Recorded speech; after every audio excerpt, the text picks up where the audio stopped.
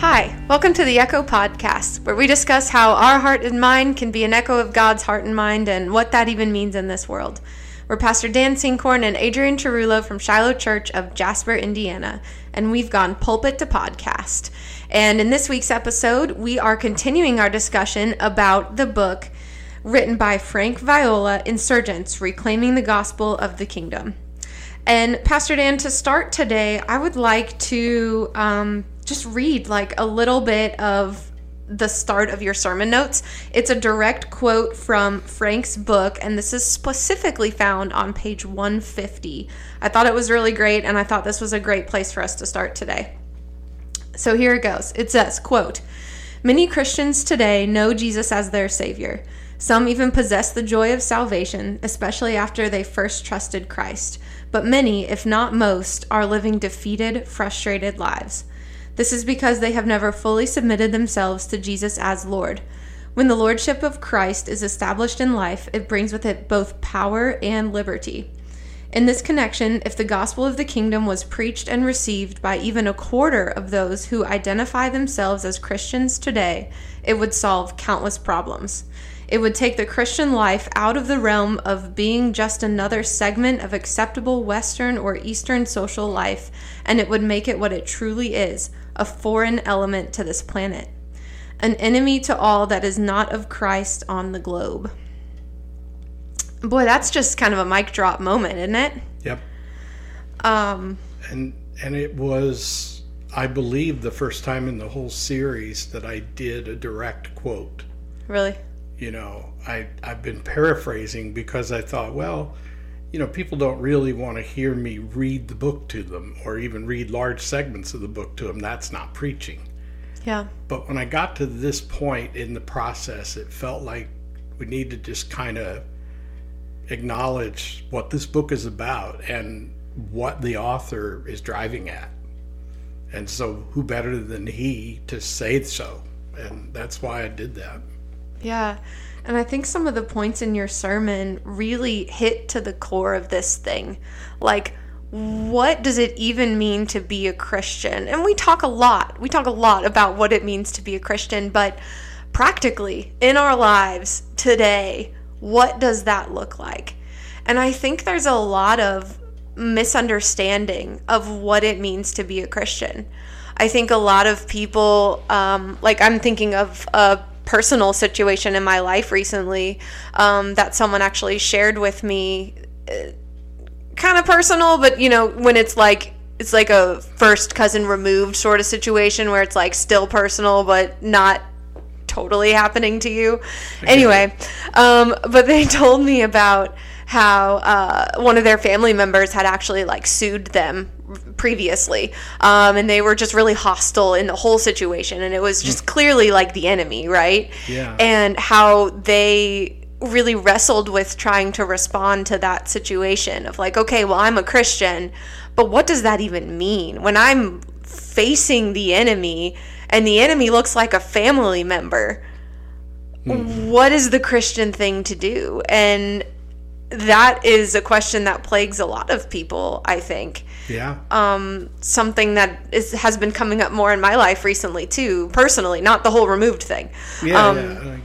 And so it's like, what does Jesus say? Do we know his heart and mind? Is he the Lord over our lives? And if so, how do we respond in these situations? And it becomes harder when it's people we're close to. Yeah. And so I thought your sermon did a great job at like kind of the practical, tactical, like what does it look like to be a Christian? How do we respond in the fruits of the Spirit in our lives?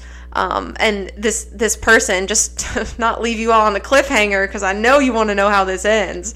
This person had to sit in trial and look these people in the face, and they wound up getting through it and being okay, but decided that this is a toxic relationship. I can no longer trust you, and you're not going to be in my life anymore. Respectfully, you know, I'll talk to you and I'll see you, but we're not going to have this close relationship because you seriously betrayed me.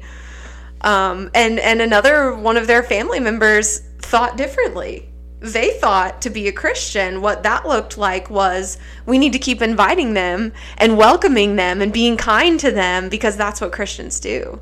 Mm-hmm. So it was very just a practical life situation that I thought I'd bring to the podcast today. Well, I have one thought in particular that that has come to mind, and it's, as you were saying that, I was thinking, but this Jesus we follow is the guy who said, bring the gospel to the people. When he sent out the 70 the first time, he said, bring them the gospel, tell them the good news.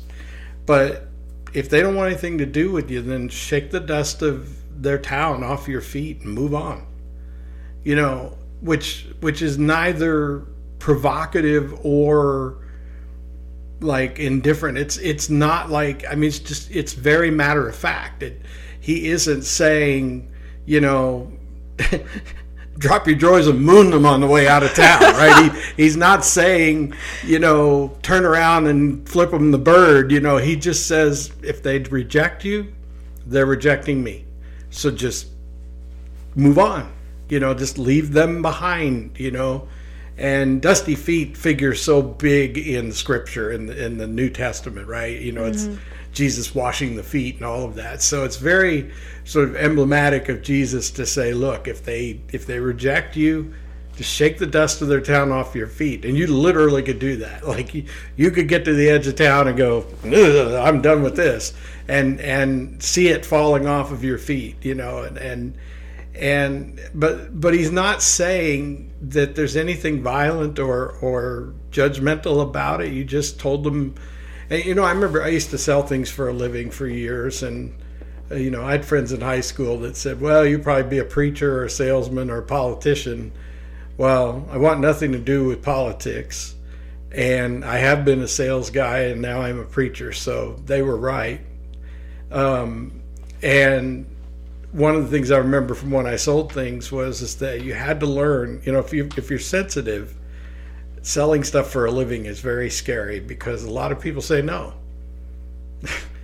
And you have to remember they're not rejecting you, they're rejecting what you're offering them.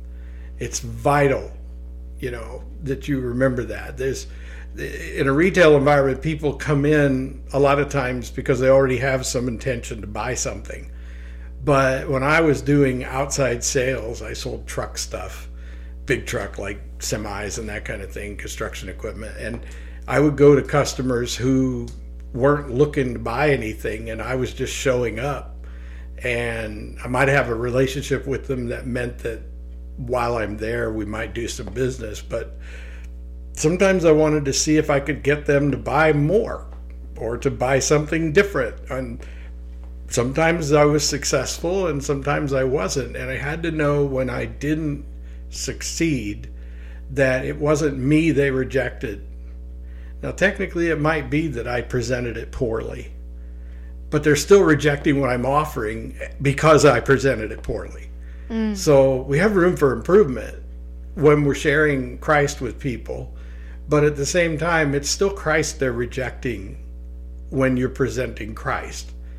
Now, a lot of people get into trouble because they try to present church, or they try to present an ideology or a religion.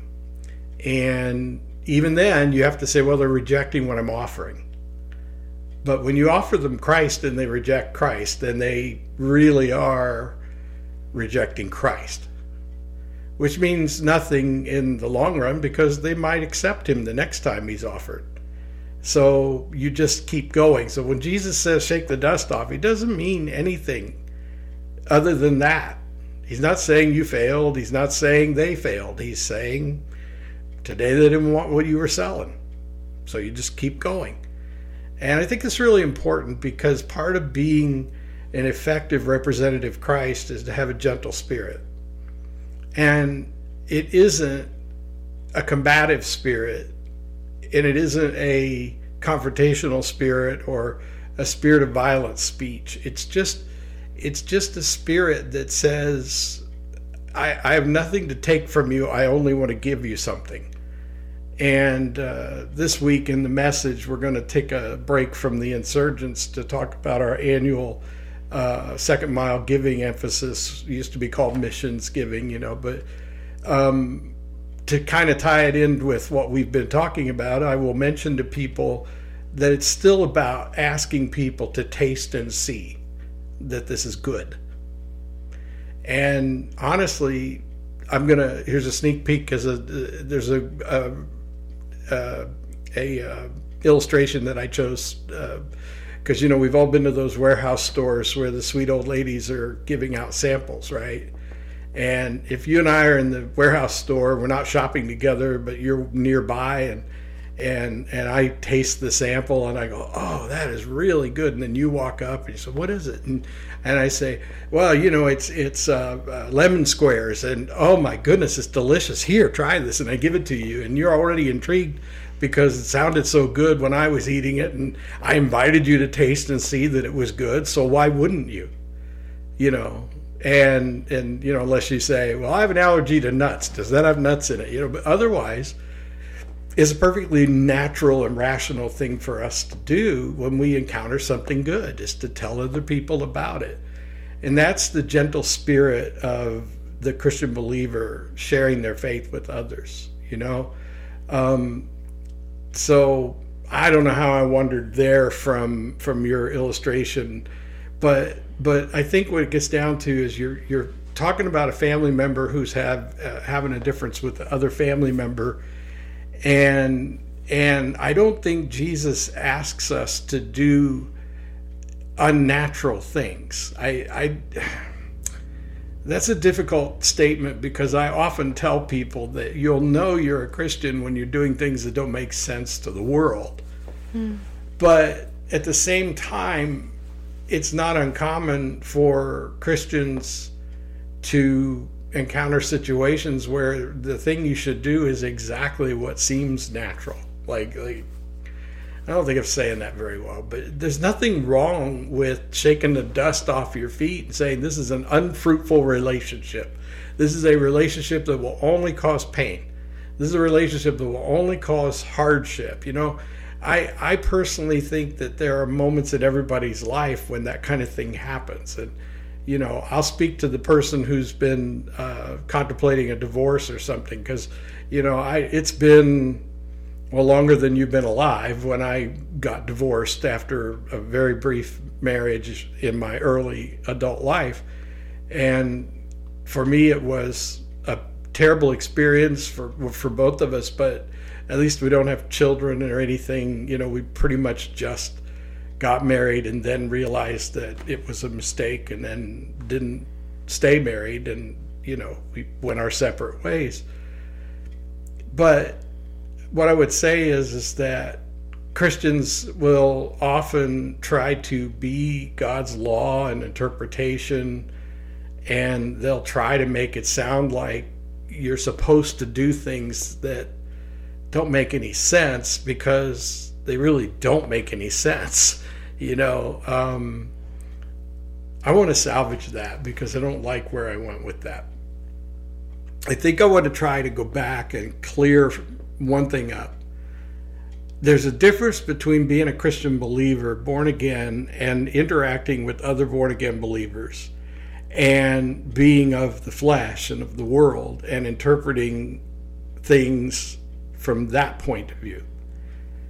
And then there's this sort of continuum where we are very immature Christian believers, or we're very, what would you call a person who's not a Christian believer, but they're close to becoming one, So there's like this timeline, and the conversion point's right in the middle of this line. So I got this horizontal line, and on one side you have your life as a non-Christian, and then you have your life as a Christian, and the more you progress in one, the further you go from the other. And so I think there are people who are right on the cusp of becoming committed Christian believers, and there are people who are right over that, and they have a lot of growing up to do yet. So we have to make certain distinctions when we're talking about how to interpret things based on where you are on that spectrum of Christian personhood, you know? If you're a non-believer and you're yoked unevenly to a believer, which is something Scripture speaks to, then whether it's in a marriage covenant or some other kind of covenantal relationship, which could be family or extended family, there's going to be tension because you're unevenly yoked. And it could be because of the extent to which one person is really in a sanctified state versus someone who is not even a believer yet, hasn't even become a Christian believer. And so the way you interpret things is always going to be affected by that. Is that making sense? It is, yeah. So when you talk about your relatives, for example, or these people you knew who are relatives, that I think it's immature and a little bit legalistic for someone to say, you should try really hard to just be the better person and all that, you know. And I think that what Jesus would say is well, you are trying to do something that isn't making sense. Like you know, why would you keep beating your head against the wall? And still don't like the way I'm going with this, but I said something in the sermon Sunday that I really liked, and I want to come back to it because it was one of those things where if I was listening, I would have written it down. Of course, you got to understand the process of preparing sermons and preaching them is a sort of receiving as well as a preparing to give. You receive so that you can give, you know. And so I received this before I gave it. And it's this idea that God isn't so much concerned about how effective you are at whatever he's asking you to do as he is about how his relationship with you is working through all of that. You know, I don't think God cares one way or the other whether you succeed at something you think you're doing for God, or even if you're mature enough to believe that you're doing it with God. He still doesn't measure your failure or success based on something that you can identify as failure or success. I think he rates your performance based on how your relationship with God matures in that process. You know, are you more dependent on God now than you ever were? Are you more in love with God now than you ever were? Do you see the beauty of our Lord more plainly than you did before? Then it was a good experience. It was a successful experience. So does it really matter in the kingdom whether you remain in a pleasant and redeeming relationship with somebody who's wronged you? I don't know. Probably not. On the other hand, if your relationship with God is negatively affected by your present interpretation of that experience, God's going to have an issue with that. And so I think that it's, you know, I'm always talking about like the worst thing any believer can do is to get hung up on themselves and think this is about them, or to take themselves too seriously or whatever. It's like that's one of the worst things you can do to your Christian walk. And so you know you're getting it right when you're more God and others oriented than self-oriented. But then I have to throw a wrench in the works and say, and yet God is so deeply concerned about God's relationship with you. And so God isn't asking you to do unto others as you would have them do unto you, because that's the thing that he wants you to accomplish. He's saying that because that's the key to affecting your relationship with God in a way that increases your sanctification and your oneness with the Lord. You know, is that making sense? Mm-hmm. You know, that nothing God ever asks you to do is about you and your relationship with the world. It's really about you and your relationship with God, and this desire for God to have that intimacy with you. And the ultimate goal, using Frank's other materials as a reference, the ultimate goal is to be the bride of Christ. You know, the ultimate goal, and this is an image that's hard for us. I remember when you were a bride, you know, I know what that looks like, right? Yeah. Because I had the privilege of presiding at your wedding to Anthony. But But when we're thinking about our relationship with Christ in the future, it's hard to put our minds in, like how do all of us serve as the bride of Christ? But what I think you could do, if you're trying to find a way to kind of interpret that in a way that gives you some sense of the thing, is to understand that at some point we will have such an intimacy with Christ that it's like a perfect intimacy between a husband and wife, if there could be such a thing. But marriage, by God's design, has the potential to be the most precious version of that we could ever hope to experience. And it does come sort of naturally and intentionally in married life as people, because we intentionally try to grow in intimacy, but we also naturally grow in intimacy because a shared life is like that. Yeah.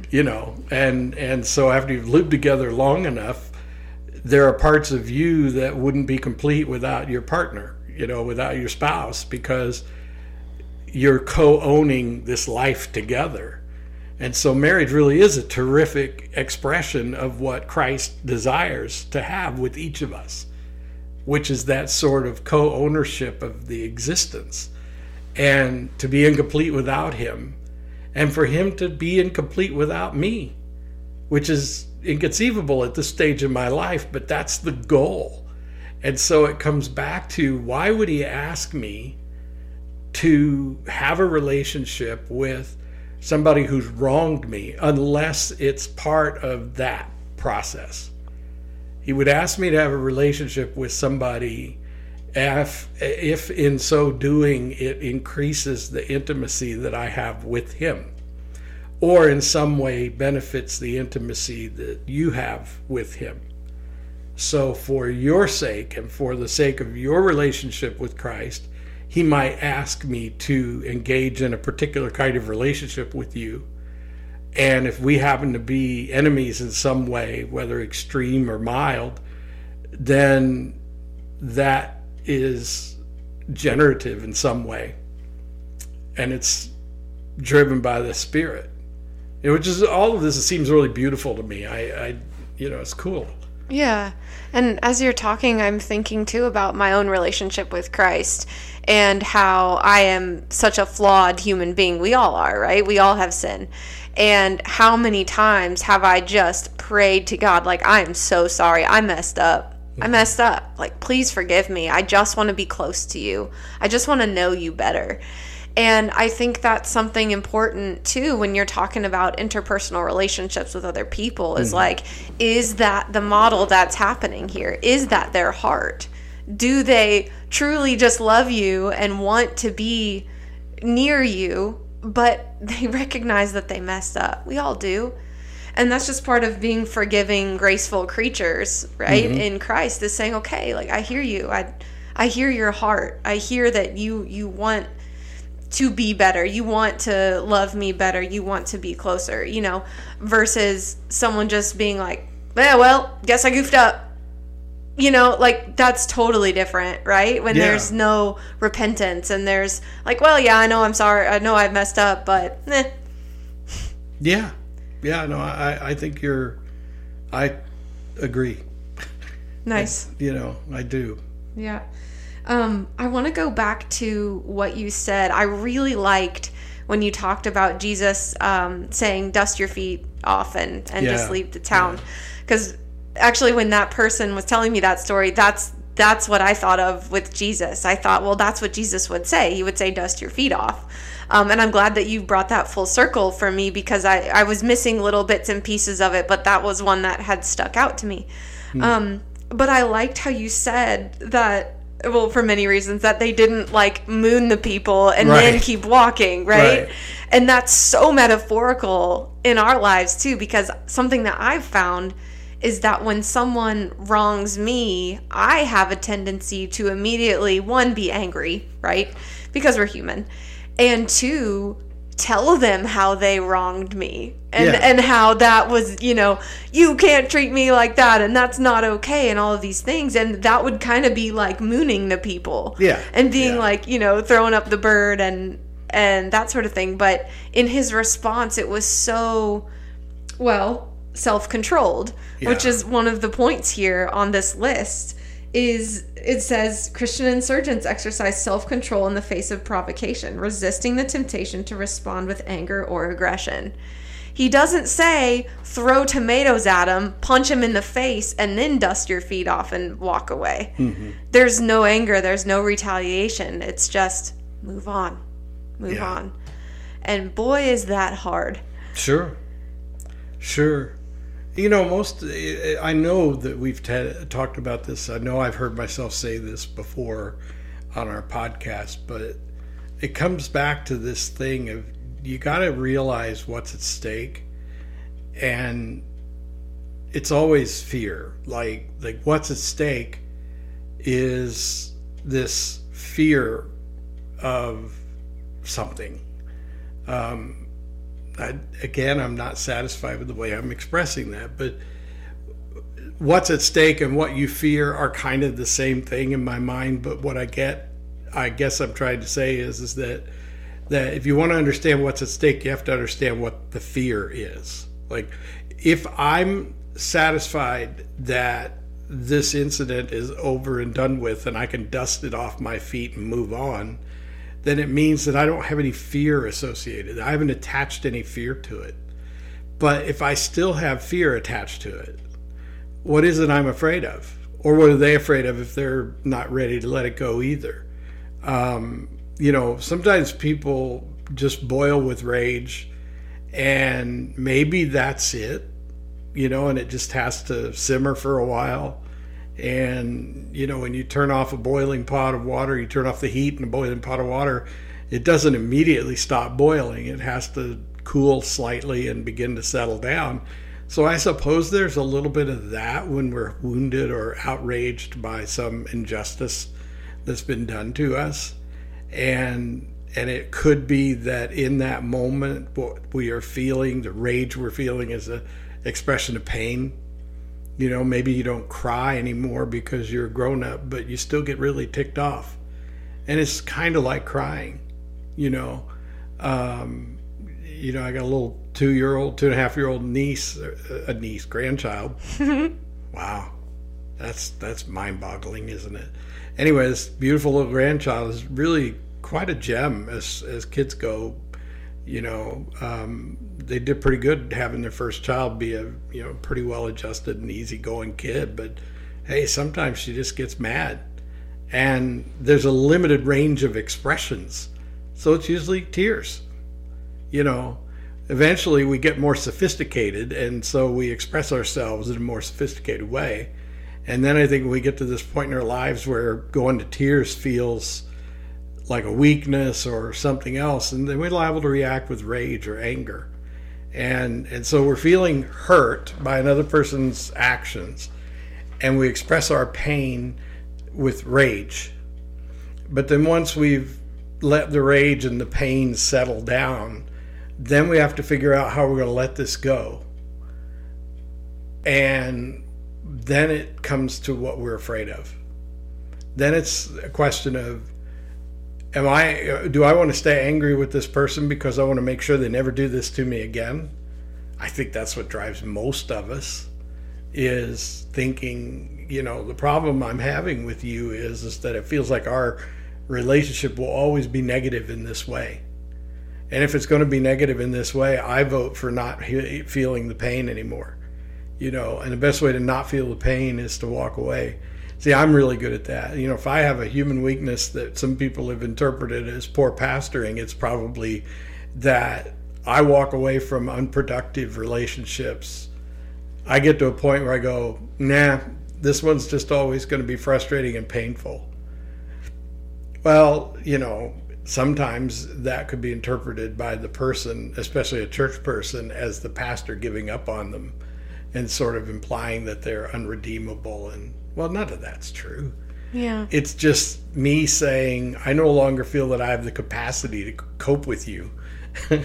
and I either need God to give me, you know, supernatural capacity, which sometimes happens, or you have to develop a different approach to me so that we can find a way to make a relationship work anyhow. I mean, all kinds of things can happen to redeem the relationship, but the reality is that we all develop these coping mechanisms for dealing with our fears and our pain.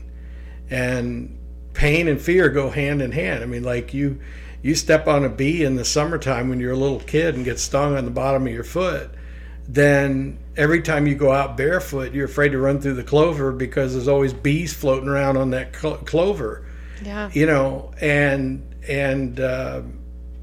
so, you know, what made you afraid of the bees in the clover? Well, just because it hurt the last time you stepped on one, and you don't want to do that again. And there was an old joke in the old, you know, the really old style of comedy where the guy says, Doc, why it hurts every time I do this, and the doc says, well, then don't do that. You know, like, there's your cure, right? And so we do that naturally. We just have a tendency to avoid the things that we associate with past pain. And obviously some people become very unhealthy in that way. But for most of us, it's a question of you know, because really what I'm describing is cognitive behavioral therapy, right? Yeah. I'm basically saying you have to reason these things out. And the beautiful thing about being a Christian is that Christ invites you to reason it out with him. You know, why won't you go back to this relationship? And the Lord's answer is sometimes better for you to just dust your feet off and move away. Other times he has some divine purpose in making you come back to it. You know, I want you to walk barefoot through the clover in the summer because you need to understand that you can do that without stepping on a bee, and it'll make your life a lot more fun, and you know, it'll be okay. You know, it's like it's about having faith in him, having a relationship with him. And yeah, I think that covers that. I'm not sure. Yeah, no, that's so good.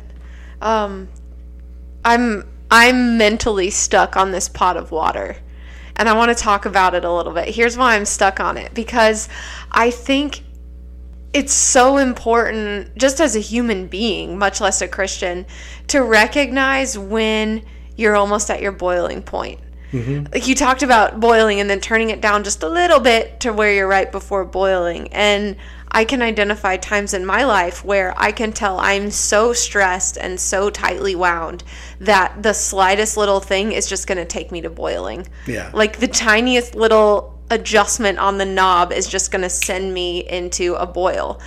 And that's where you were talking about cognitive behavioral therapy, but it's like that's where you got to have outlets for that. Mm-hmm. You got to have, you know, exercise or whatever it is in a healthy way to keep yourself from being at that boiling point, because Jesus calls us to be self-controlled. Yeah. And if we have created lifestyles for ourselves that just bring us to the just below boiling point all the time, that's not really technically living in the Christian way as Christ would. I mean, we hear all these stories of Christ, and he's patient and he's kind and he's compassionate and he cares for the wounded and all of these things.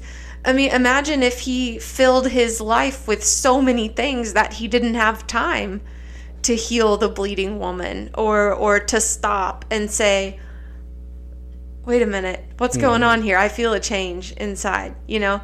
And so I may have totally derailed our conversation there with that. I don't think so. But I was thinking, you know, we must assume that the reason the gospel writers included the story of Jesus's outrage with the temple charlatans, you know, these people who were ripping off sincere pilgrims in the temple courts, you know, that's why Jesus was mad, because it was a mockery of their authentic worship, and it was business, you know, and Jesus was outraged about that. And we have to assume that if he was whipping people with cords and turning over tables, he was having quite the temper tantrum, you know, and yet an entirely righteous one, because we're absolutely convinced that he was without sin. Otherwise, if what had happened that day was somehow sinful, then everything he did for us on the cross would be null and void. It wouldn't have mattered.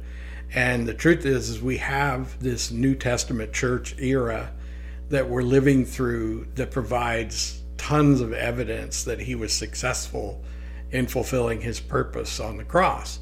So that means, ergo, we get this evidence that says, we get 2,000 years of evidence that says he was without sin, even though he threw a temper tantrum in the temple courts that day. And if he got angry then, he probably got angry at other times too. And so our feelings aren't sinful, but more often than not, it does look sinful when when it reflects a wrong attitude towards God. Sin is ultimately about our relationship with God. It seems like we keep coming back to that, right? People need to recognize that God cares more about your personal relationship with God than he does about your relationship with other people, about your relationship with politics or your work or your church. He cares about your relationship with him. And our relationships with people and societal things can play a part in the expression of that relationship with him. But sin is basically losing sight of him either directly or indirectly because of our natural disobedience and sort of disrespect or disregard for God. Like today I care. I'm getting tired of making traffic analogies over the years because, I've noticed, I think like most people, that when I was learning to drive, it seemed like every time you turned around there was a cop with a speed gun or clock, a stopwatch. That's how they used to do it back in the day, or they really spent a lot of time trying to make sure everybody obeyed traffic laws. And these days it's hard to tell that they are even out there, especially on the interstate. And so when I'm driving down the interstate and I pass a sign that tells me how fast I should go, the limit, don't go over this speed limit, then I have a choice to make about that.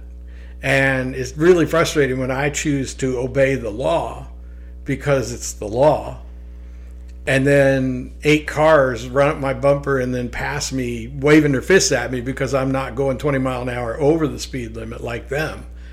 And I'm offended because they have no respect for the law and therefore no respect for other people, because the law is designed to serve the common good, right? Traffic laws are the best way I know to interpret what that means.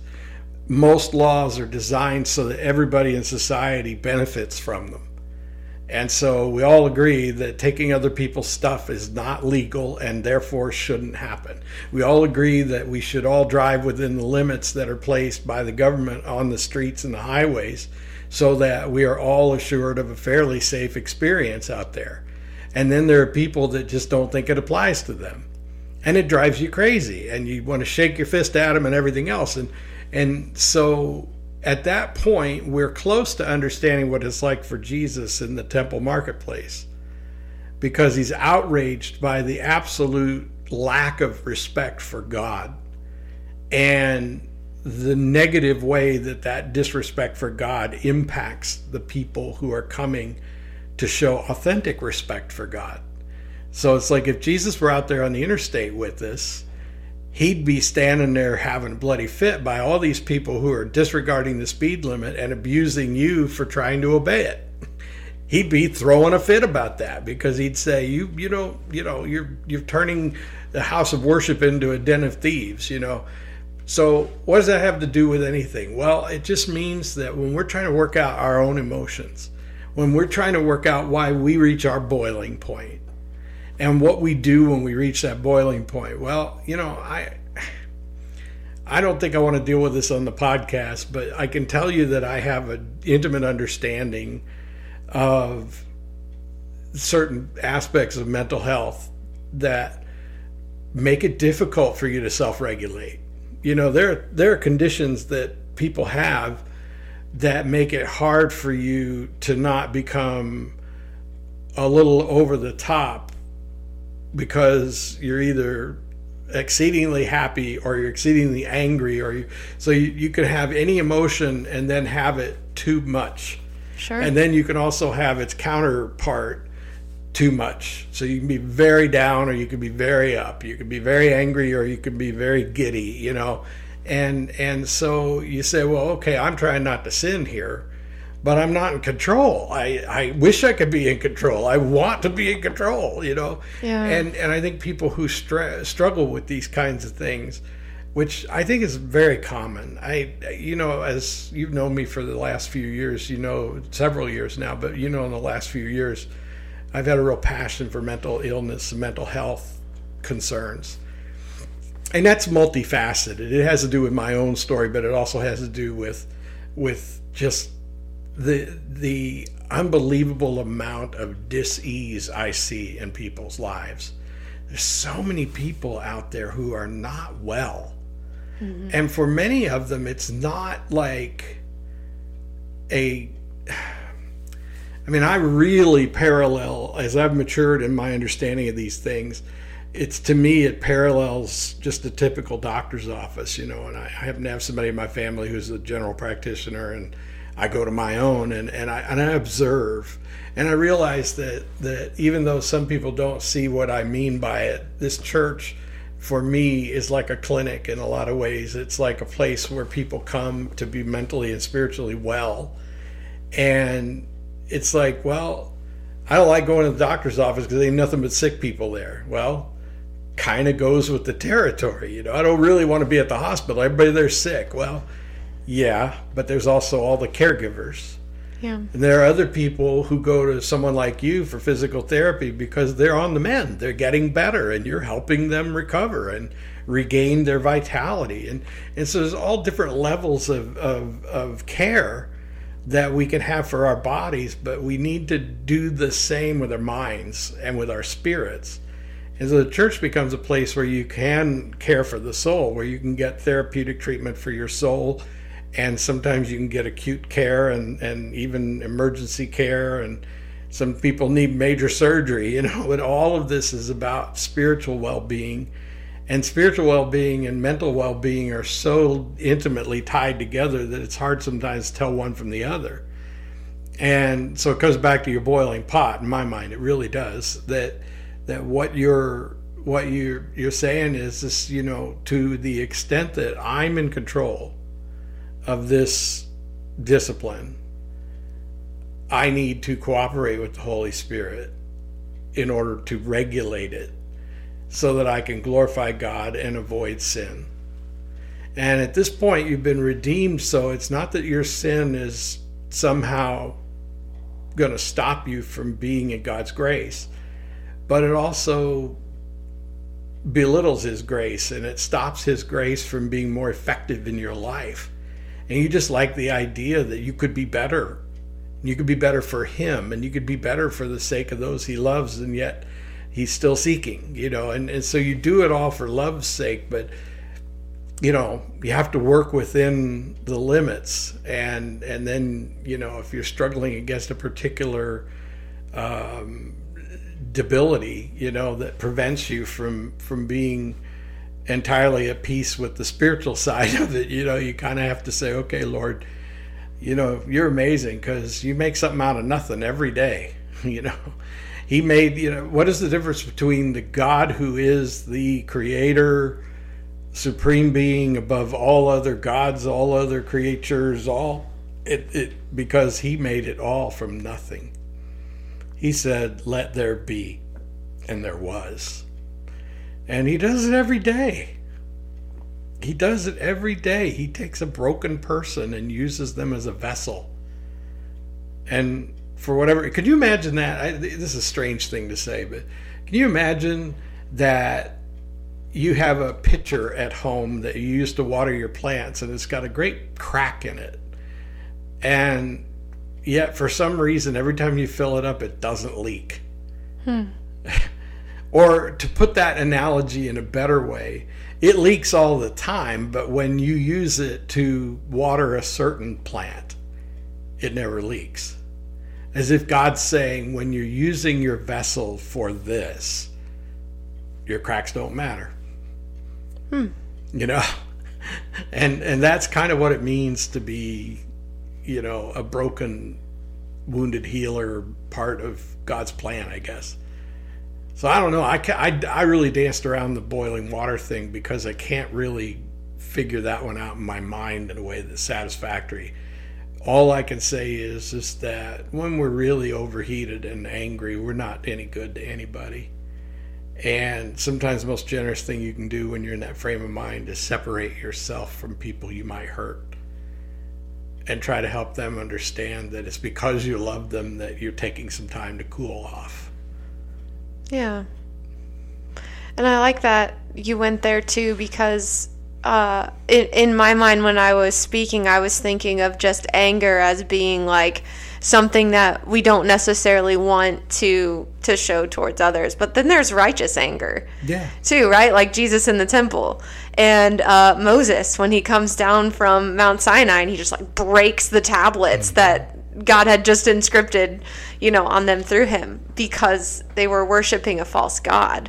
Like there are times where righteous anger is appropriate, right? And so we're not really talking about those times. Yeah, you know, something funny, because I'm thinking about something we were talking about earlier today, that one of the hardest things for us Christians, I think, is to understand what healthy confrontation is like, right? What many of us struggle with is this idea that confrontation is angry, that confrontation is violent in some way. And the truth is, confrontation is walking up to somebody or something and saying, one of us has got to back away here. One of us has got to make a change. And feeling certain that in that moment, you have a responsibility to confront what must be dealt with, right? And in church, we're so afraid of confrontation that we become actually very counterproductive because we tolerate all kinds of things. And it doesn't take long before the church becomes so watered down because all we want to do is be the place where everybody's nice. Which isn't to say that we should always be confronting each other. It just means that in normal relationships, there are times when you find yourself in need of cooperation from another person, and you say to them, you know, I can't be at peace while you're doing this, and I need for us to work out some kind of way where we're both at peace again. You know, what is that going to look like? I mean, that's confrontation, but handled well. It's nonviolent confrontation. It's mutually beneficial confrontation. So what I can't get over is how the church has been convinced by God's enemy that any kind of conflict or confrontation in the church is somehow sinful and wrong. And what's really amazing is how effective the enemy is at using people who are either not Christian believers or who are maybe just unhealthy to perpetuate the idea that any kind of conflict or confrontation is evil, and therefore I'm going to do whatever I want, say whatever I want, and you can't react, because if you do, that means you're failing as a Christian. You know? So it's tricky. It really is. But I think that sometimes the most Christian and loving thing we can do is let Jesus tear through our temple market and tear some things down and whip a few people. You know, that's the most loving thing we can do. You know, we'll never know. There's so many stories in the Bible and stories about Jesus in particular where they're left kind of open-ended. And we never really know what happened next. But sometimes we kind of like to know. And we've talked about The Chosen just about every episode. and you know, in The Chosen, they do a pretty good job of speculating about what happened next. But like, what happens after Jesus tears through the temple market? Do you think some of those people said, this is outrageous, this is unacceptable, and they ran to the Sanhedrin, or they ran to Pontius Pilate, probably not Pilate, but they ran to Annas the high priest, or they went to Caiaphas's office and registered a complaint, and this was all part of the reason that they eventually murdered Jesus, right? That's the part we easily imagine, but what we can't imagine is that there were probably people there who were really convicted by his actions. People there who were going, he's right. We started out innocently enough, and then we worked out a bulk deal with this other guy in the marketplace where he said, if you bring all the XYZ that you can get, and I bring all of the ABC that I can get, we'll exchange it, and we'll both end up with a better deal. And that way, when people come to the marketplace, we get a higher profit margin, and that means we can give our food, more food to our families. And it all seems very innocent, but it gradually declines into this very worldly, flesh-feeding sort of egocentric sort of behavior that dishonors God, and you need the Son of God to come through and sort of kick your table over in front of you to get your attention, and then say to you, this is not right. And so we don't know that people weren't convicted by what he said and never abused people in the marketplace again after that. Because it wasn't the worship that was bad, it was the way that they were taking advantage of people and mechanizing the worship into something meaningless. And who hasn't seen that? You and I often talk about our upbringing and how we watch people. And it happens in Methodist church too, but when you're in a tradition that's very mechanized, it's easy to see how people can become so caught up in the habits that they totally do it with no meaning or vitality whatsoever. So that relationship with Christ, that is the thing, that relationship with God that this is always all about, is virtually non-existent because you developed a relationship with a series of habits. And that's basically the temple marketplace scenario. Mm-hmm. This is a business. Like, hey, you guys, look, if you buy your doves from me, you'll have some money left over for Pizza Hut on your way back to your village and, on your way home from temple. As though it's just a thing, that doesn't really mean anything.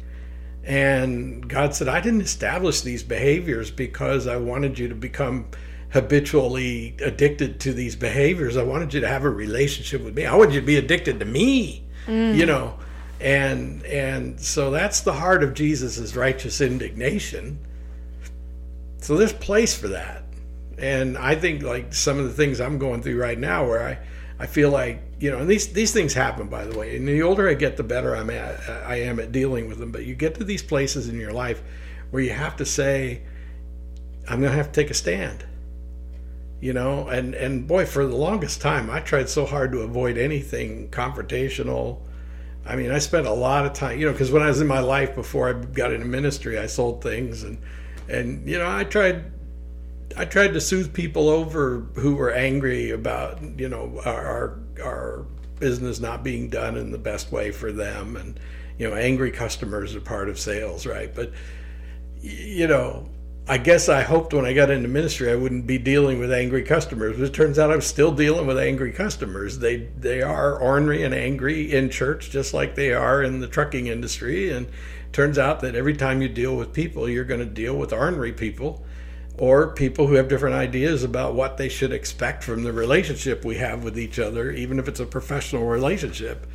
And no doubt in your therapy work, you've got people that are ticked off about their process and they let you hear about it, and others who are just so grateful for the care you give them. And they're both equally valuable to you, but some are more fun. Yeah, absolutely. And I think in church it's the same way. And maybe even Jesus says, yeah, I don't much care for going to the temple. I always get so frustrated up there, but I really like it down here by the pool of whatever, because, these people are really hurting, and I can do some good down here, So he's like us. Yeah, he is like us.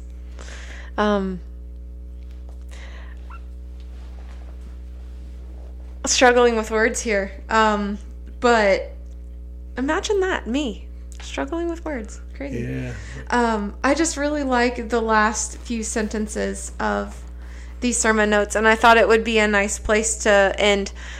We've been talking about confrontation and all these things, which is so great to hash out. I think this has been a great episode of just kind of real world, like trying to figure it out. You know, I think Christians falsely sometimes put on this illusion of having their life together and being nice and kind and all these things, but like, man, we're human. We just seek God. We just want to be close to him. We just want to be near him.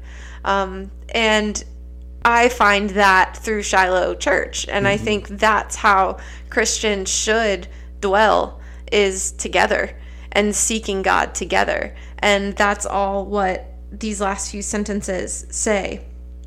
So I'm just going to read it, and then I think we'll end there for today, if that's okay. Yep. So it says, recognizing the strength and unity, Christian insurgents foster cooperation among believers. They work together, regardless of differences, to form a united front against the forces of darkness.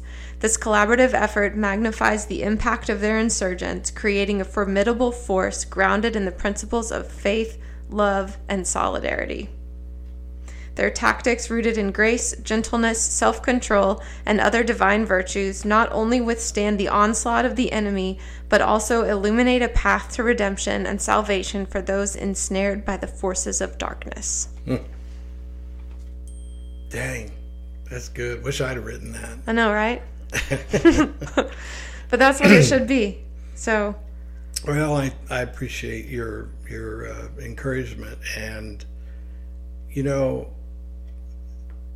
I don't have anything to add to that. I guess it's pretty well said, you know, but folks, it did occur to me, though, that if you want to read these sermon notes, I guess we could start attaching them to the podcast show.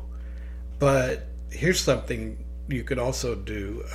It just so happens that we have a brand new, altogether new webpage and app for Shiloh Church. And so if you go to the App Store, and we also have a Roku and Amazon app, as well as the Google Play Store and the Apple iTunes Store. Basically, if you download the Shiloh app, just look for Shiloh Jasper, maybe type in Shiloh Jasper, Indiana, you know, but you'll find it. And it's got our little blue and gray cross that will help you know you got the right one. You can listen to all these podcasts and look at the notes while you're listening. It's all there in the app. It's really helpful. The app is configured not only for your phone, but it's also for tablets, and you can also go to the webpage, and everything that's in the app is also available on our webpage. So, you know, we hope you check it out. It's shilohjasper.org as the webpage, and the app's in the App Store, Shiloh Jasper, Indiana, and it's a really good way for you to connect with us. And once again, if you're a subscriber or a listener from outside the United States, we'd love to hear from you, just to see if you're really there, because, you know, the Google Analytics tells us that you live in Germany or India or South America or something like that, but we don't know that it's true. We assume it is. And so it'd be great to hear from you. You know, even if all you say is in the comments, hello from Brazil, or let's see, I don't know how to say that in Portuguese. Bom dia, I think. Good day. Bom dia. No we'll idea. Try that. I'm one of those losers if you're that in only speaks Brazil, one language. you write me and say you said that wrong. There you go. You know, but we'd like to hear from you. So anyway, thank you all very much. Thank you, Adrienne. Thank you. Bye, guys. Bye.